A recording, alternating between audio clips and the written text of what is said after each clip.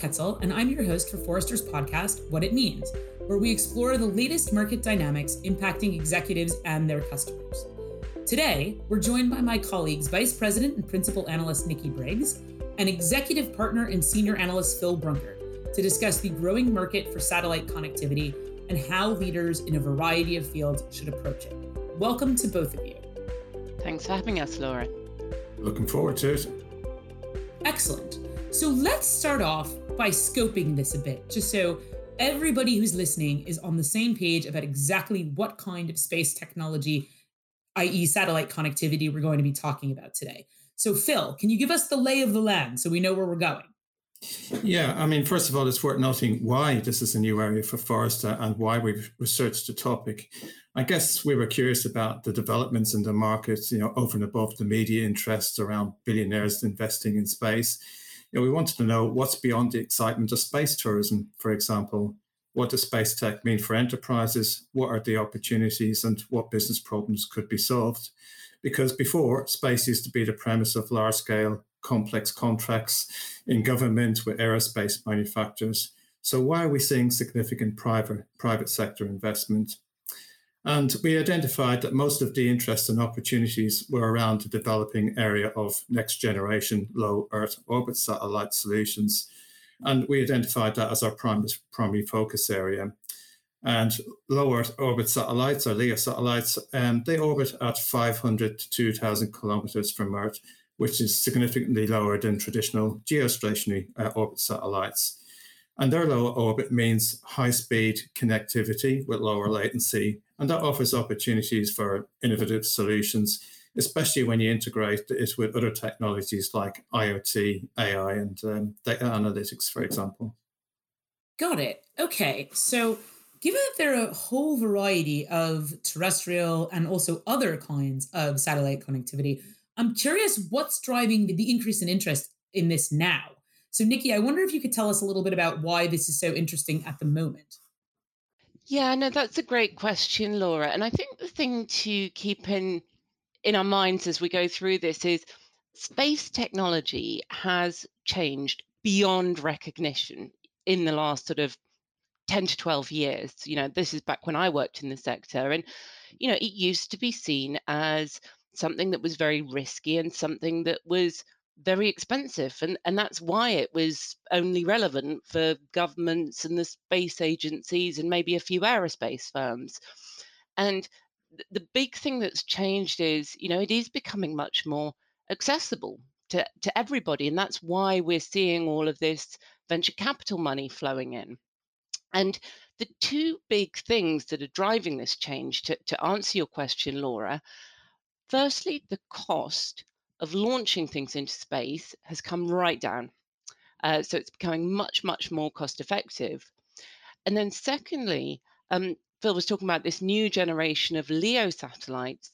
They are much, much smaller and much, much more cost effective to build than before.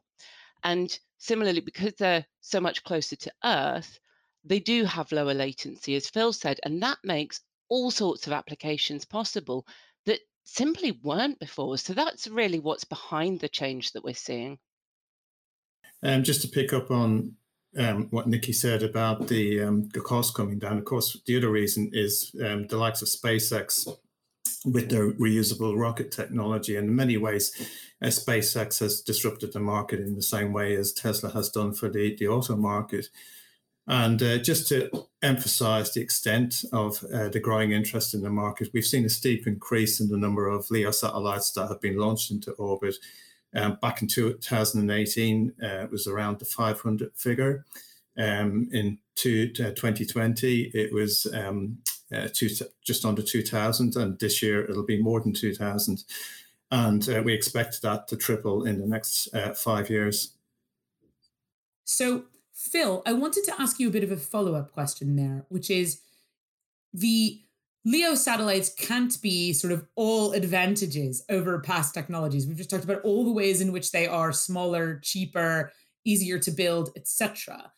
What are the problems with LEO satellites that we see? if we talk specifically about the satellites first, and then I think later we can talk about the broader market dynamics. But in terms of the satellites, well, because they're closer to Earth, they whiz and orbit around the planet much quicker than satellites further out, such as those in geostationary orbit. So you need a lot more of them. So you need quite a large constellation of satellites to get coverage.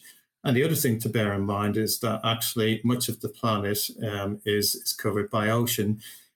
So to get coverage in across areas where you have populations, again, you need quite a large number of satellites. The other point, as you mentioned, about them being closer to Earth is that can be a harsher environment. So they're susceptible to radiation and atmospheric drag, which degrades the satellites over time. And fundamentally, that means they have to be refreshed every 5 to 7 years. That's just a few examples, but we can talk about the wider risks later. Okay, so then let's turn to those challenges and risks since we started to talk about them just now, because those are the specific challenges that one has with the LEO satellites particularly. But there's a whole broader swath of challenges and risks that everyone should be aware of and be very interested in figuring out how to solve. So, Nikki, I wonder if you could broaden the aperture for us there and tell us a little bit about the challenges and risks in the broader space, as it were, that we have to be aware of over the next few years. Yeah, for sure. And there are a lot of them. And what I think is really helpful, Laura, is to kind of categorize them a little bit, because some of these are risks that the space industry themselves are very well aware of. They're actively thinking about them and working on them. And then there's another class of challenges that are maybe a little bit more relevant for potential business buyers and users of space. So I'll talk more about the first category. And Phil alluded to this earlier on when he was talking about, you need quite a lot of these satellites, and it's sustainability. And when we talk about sustainability, yes, you have to think about, sustainability involved with the launches of getting them all up there. But actually, what worries the space industry more is the risk of debris, because when you've got loads and loads of satellites flying around, there's chances that they might bump into one another, or they might get hit by other debris that's flying around. And if you leave that problem unchecked, what happens is it creates a cascading effect. The debris collides with another satellite, creates more debris, and eventually there's more and more of it. It's called, it's actually got a name. It's called Kessler syndrome. And in a worst case scenario, that could actually render the whole of low Earth orbit completely inoperable, and they'll have to clean the whole thing up. So that's a massive, massive area that's keeping them awake at night. Another huge, huge area is regulation, because if you think about the pace of change, how quickly all of this has come, the regulators, they just can't keep up. And we've seen this in other industries as well. We've seen this in AI. And so what the space industry is calling for is they really want much more of a highway code to keep everybody accountable. Today they're having to manage all of it through spectrum allocations because the spectrum is finite. So they manage it by, if you have access to the spectrum, you get priority there. But longer term, much more regulation is needed. And there are other things as well. Phil alluded to the lifespan. These satellites don't last very long, only 5 to 7 years. So they need to make sure that their business models are economically viable so they can make that money back quickly. There's a long list of challenges. I could keep going, but I won't. I mean, Phil, you probably build on that yourself and maybe talk about the business ones too. Yeah, so I mean, those space industry risks and challenges impact businesses who are going to be entering space. I mean, if we think about the space debris example, insurance, like many of these satellites are not actually covered by insurance. I think the figure is something like 50%. So what happens if one of these satellites causes debris issues, or more critically is damaged due to the debris? How would that impact your service? How would that disrupt your business, and what level of protection might you have?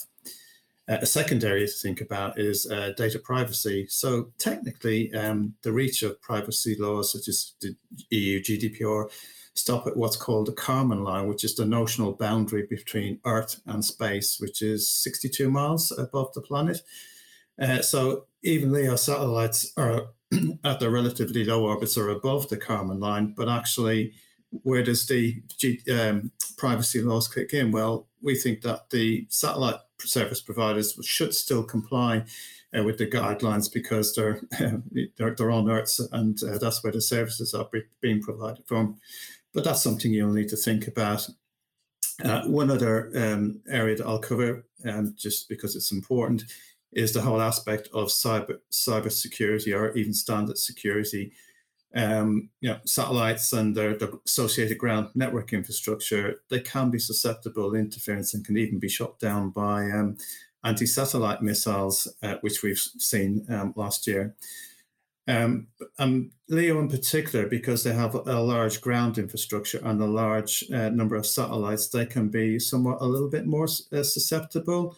The satellites themselves can be protected against denial of service attacks, but their terminals can be vulnerable to malicious code injection, for example.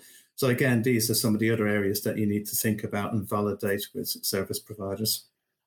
So given all of the challenges that you've just outlined and the risks that we still don't have terrific answers for, that begs the question of how much attention should everyone listening to this podcast be paying to these developments right now? Should they be in wait and see mode, or what should they be doing? That's a great question, Laura. And I think it's not so much that they should be paying attention. They actually already are paying attention to some of these areas. I don't know whether you know, but we recently did a network and telecom study. And what we heard from that is that over 50% of the respondents were already actively considering either LEO or geostationary satellites as a critical part of their future business networking strategy. So they really are paying attention to this. That being said, I do think what we're going to see here is some differences in interest depending on whether a company is operating within a B2C or a B2B environment. Now, if I take the B2C folks, for sure they're going to be interested in all of these new markets that are going to open up by connecting people that were previously not connected. But frankly, that's going to take a little bit of time because today the economics simply don't stack up, based on current subscription pricing models. That's not going to be relevant in large swathes of sub-Saharan Africa, say. The more immediate growth is going to come from B2B and the downstream business applications there. But, that being said, I think in future, one day, every company is going to be a space company to some extent, in that their businesses are reliant on data from space. Phil and I had a really interesting anecdote when we were doing this research that I'd love to share, actually, that the largest space company today is actually Uber. So what I'd say to people listening is that if your business model is one that sees you operating in very, very distributed locations like them, that might be a reason to sit up and pay attention if you're not already. So let's drill a little bit further into applications that you're seeing of LEO satellite connectivity right now, because there are some already, as Nikki was pointing out earlier. So let's get a little more specific about what's out there in the world that people might want to take inspiration from. So high speed and connectivity and lower latency offers new IoT solutions for remote monitoring and maintenance, for example. I know of a major energy company with a solar farm in a remote desert location, and they obviously need to monitor the condition and well-being of their solar panels and other equipment, and they can now do this in near time. If we think about the maritime and the aviation sectors, they're interested. Younger maritime employees, they want to stay connected while at sea. And today's flyers, they want to stream, stay, and communicate and work in the same way as they do on the ground. So the aviation industry is looking at that as a differentiator. Another area, if we think about oil and gas and mining, with the potential for we now have the potential for real-time safety for remote workers in harsh environments because of the lower latency. Because LEO could allow mine workers to repair mining machinery or faulty remote power grids in real time using, say, augmented reality type solutions. So there's a few examples to start with. Nikki? I'd say anything safety critical, anything to do with remote locations, anything that needs to be done in real time, in effect.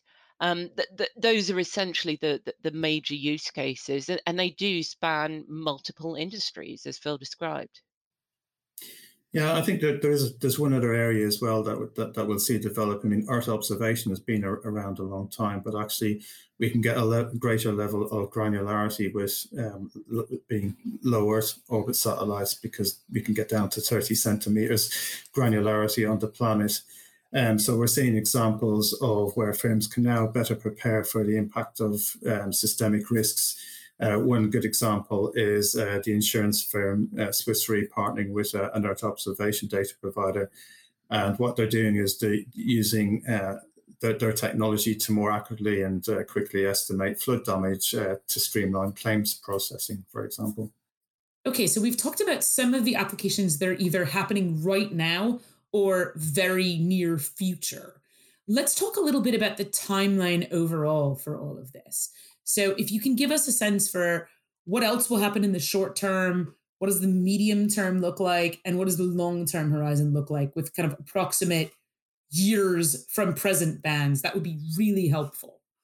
Yeah, I'll call out some of the highlights across short, medium, and long term. So short term, we're looking at a 1 to 2 year horizon. And what we'll see is the satellite providers or telcos offering integrated service. So you can imagine LEO would be converged with other networking technologies such as 5G. So it's all about that integrated service, so that you as a business don't need to worry about the specific networking technology, but you can just have that consistent connectivity irrespective of location. We also see Starlink and the likes of Amazon Kuiper, when they got started, shifting their focus from not just on consumer, on small business space, but actually recognizing the opportunities in the B2B market and focusing more on the enterprise and government markets. And I think we'll start to see some targeted cybersecurity attacks on LEO constellations as they start to grow. So that's short term. I think the medium term is when we'll see things really take off. But that, of course, depends on how the sector addresses some of the challenges and risks that we talked about. Certainly in North America, the consumers will, the existing geo broadband consumers will certainly shift from their incumbent providers to the LEO offerings because of the lower latency offering. We'll also see enterprises taking on IoT services, and that increasing globally across maritime, mining, and aviation sectors. And finally, long term, which is a 5 years and beyond time horizon, whilst LEO broadband offerings will still not be profitable despite the level of investments that Starlink and Kuiper are pouring in, and they'll be operating at a loss. We think that the uptake will remain positive, notably in the North American consumer market. And at that stage, I think that's when we really see the LEO satellite data and imaging services go mainstream. Of course, there will be some legal challenges around eavesdropping and data privacy. Nikki? Yeah, I mean, I think the way to think of this is, we're almost at an inflection point today. We have to keep reminding ourselves, the infrastructure is still being built and launched. Starlink, they're at somewhere between a quarter and a third of the way through their installation. OneWeb had a big setback to their launch schedule. Amazon, still to get launching. So, we have some lead time. We have a little bit of thinking space here. And of course, to what Phil was saying about those longer term predictions, they are all notwithstanding the fact that what if some of these risks and challenges that we identified, they could cause those timescales to get set back a bit. So I think that's important to keep in mind. So, given all of that, I thought I'd drill in a little bit on the regional bit that you both alluded to in your discussion just now, because it sounds to me like there are going to be some differences by region in uptake of Leo services, particularly for kind of reasons of the existing market. So I wonder if you could give us a sense of it sounds like the North American market is going to be the most fruitful in sort of short and medium term. Can you give us a sense of why that is and how you expect other regions to develop over time? If you start by comparing, say, the North American market with the European market, we actually in Europe, we enjoy considerably better connectivity than large swathes of North America. So they have a little bit more appetite for this, and they're prepared to pay a little bit more. So we would see that the European market probably wouldn't withstand the price points that North America will tolerate. And while we're talking about price points, if you contrast that with, say, sub-Saharan Africa, there's no way they're going to be tolerating, a subscription package of, $100 a month to get, real-time zero latency for their gaming. They're very, very happy, working off the basis of vouchers to access geostationary satellites, and that's working fine for them.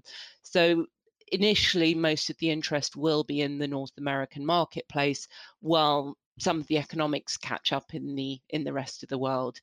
Yeah, I mean, that's certainly true for the consumer broadband space. But the other dynamic of this is, of course, the B2B market. And if we think about what Leo offers, that's, businesses, particularly in oil and gas and mining, transportation, logistics will get, is coverage in the remote areas where satellite connectivity isn't particularly good. So I'm thinking about the polar regions, latitudes above 77 degrees. If you're operating in those environments and you need to connect to your people and assets in those environments and gain data or insight on those assets, then that's a good use case. If you're operating across oceans where there's limited connectivity, it exists, but not at the low latencies that we're talking about with Leo, then there's some good potential uptake there. Think about logistics, think about shipping and any other aspects of transportation. So that there are use cases in the business area that are outside, that are independent, I guess, of regions, but it's related to the remote environments.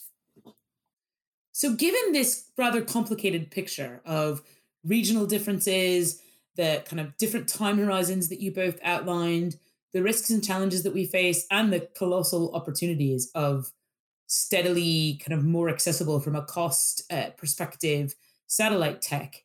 If for all the folks who are listening to this who are interested in it, what should they think about in getting started, and kind of how should they think about the next couple of things that they should do over the coming, say, 1 to 3 years? I'd recommend 3 things, really.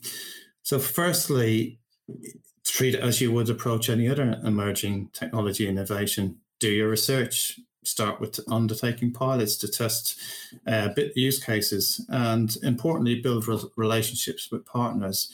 But in doing that, don't be blinded by the science. It's important to be an informed buyer. So what I mean by that is be cognizant of the risks, and don't be swayed by the promises, because there is a certain amount of hype in the market, and you will want to watch out for the hype. It can be a bit hyperspace, if you like. And finally, it's important to understand how you will time the market based on your risk appetite. So again, it's about taking the same approach as you would with any emerging tech innovation. Be clear on what the big business problems that you might need to solve and how this technology can help you, and weigh that up with your risk appetite and your approach to prototyping and so forth. Yeah, nobody wants to be that person, the one that made a slightly wacky investment on behalf of their business. And then guess what? 2, 3 years later, one of the challenges that Phil and I described actually comes to fruition. So completely agree with Phil. You have to go in with your eyes open. You have to think about the risks, and you have to ask yourself, not just chasing shiny objects, but how can it actually help your business do something better or faster or cheaper or more safely than you're doing it today?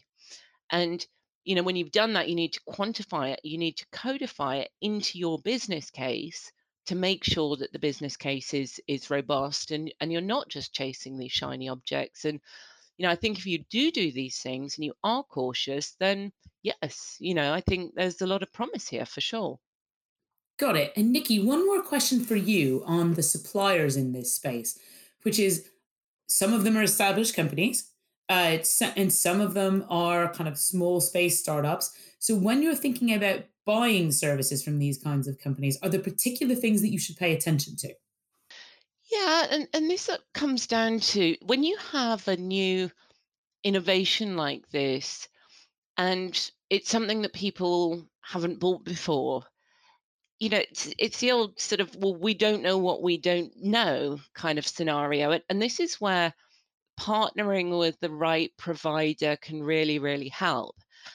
And, sometimes it's going to be really straightforward. You're just going to work with your existing telecoms provider, and they're going to just naturally take care of all of the space stuff, and you don't need to think about it, and you'll have SLAs in place. If you're trying to do something a little bit more elaborate, you might work with a systems integration partner, for instance, and a lot of them are starting to announce space capabilities themselves.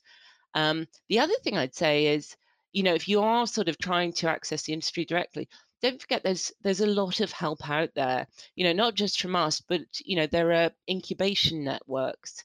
The agencies themselves, they actually have skin in the game. They often have a vested interest in helping businesses like you to broker connections with the space industry. So there are all sorts of different opportunities for partnering if you don't sort of feel confident engaging with the industry directly. Well, this was an excellent discussion. Nikki and Phil, thanks so much for joining me today. Thanks for having us, Laura. Yeah, thank you. If you like what you heard today, subscribe to Forrester's What It Means podcast on Apple Podcasts, Google Podcasts, or your favorite podcast player. To continue the conversation, follow Forrester on Twitter, Instagram, and LinkedIn, or drop us a note at podcast@forrester.com. Thanks for listening.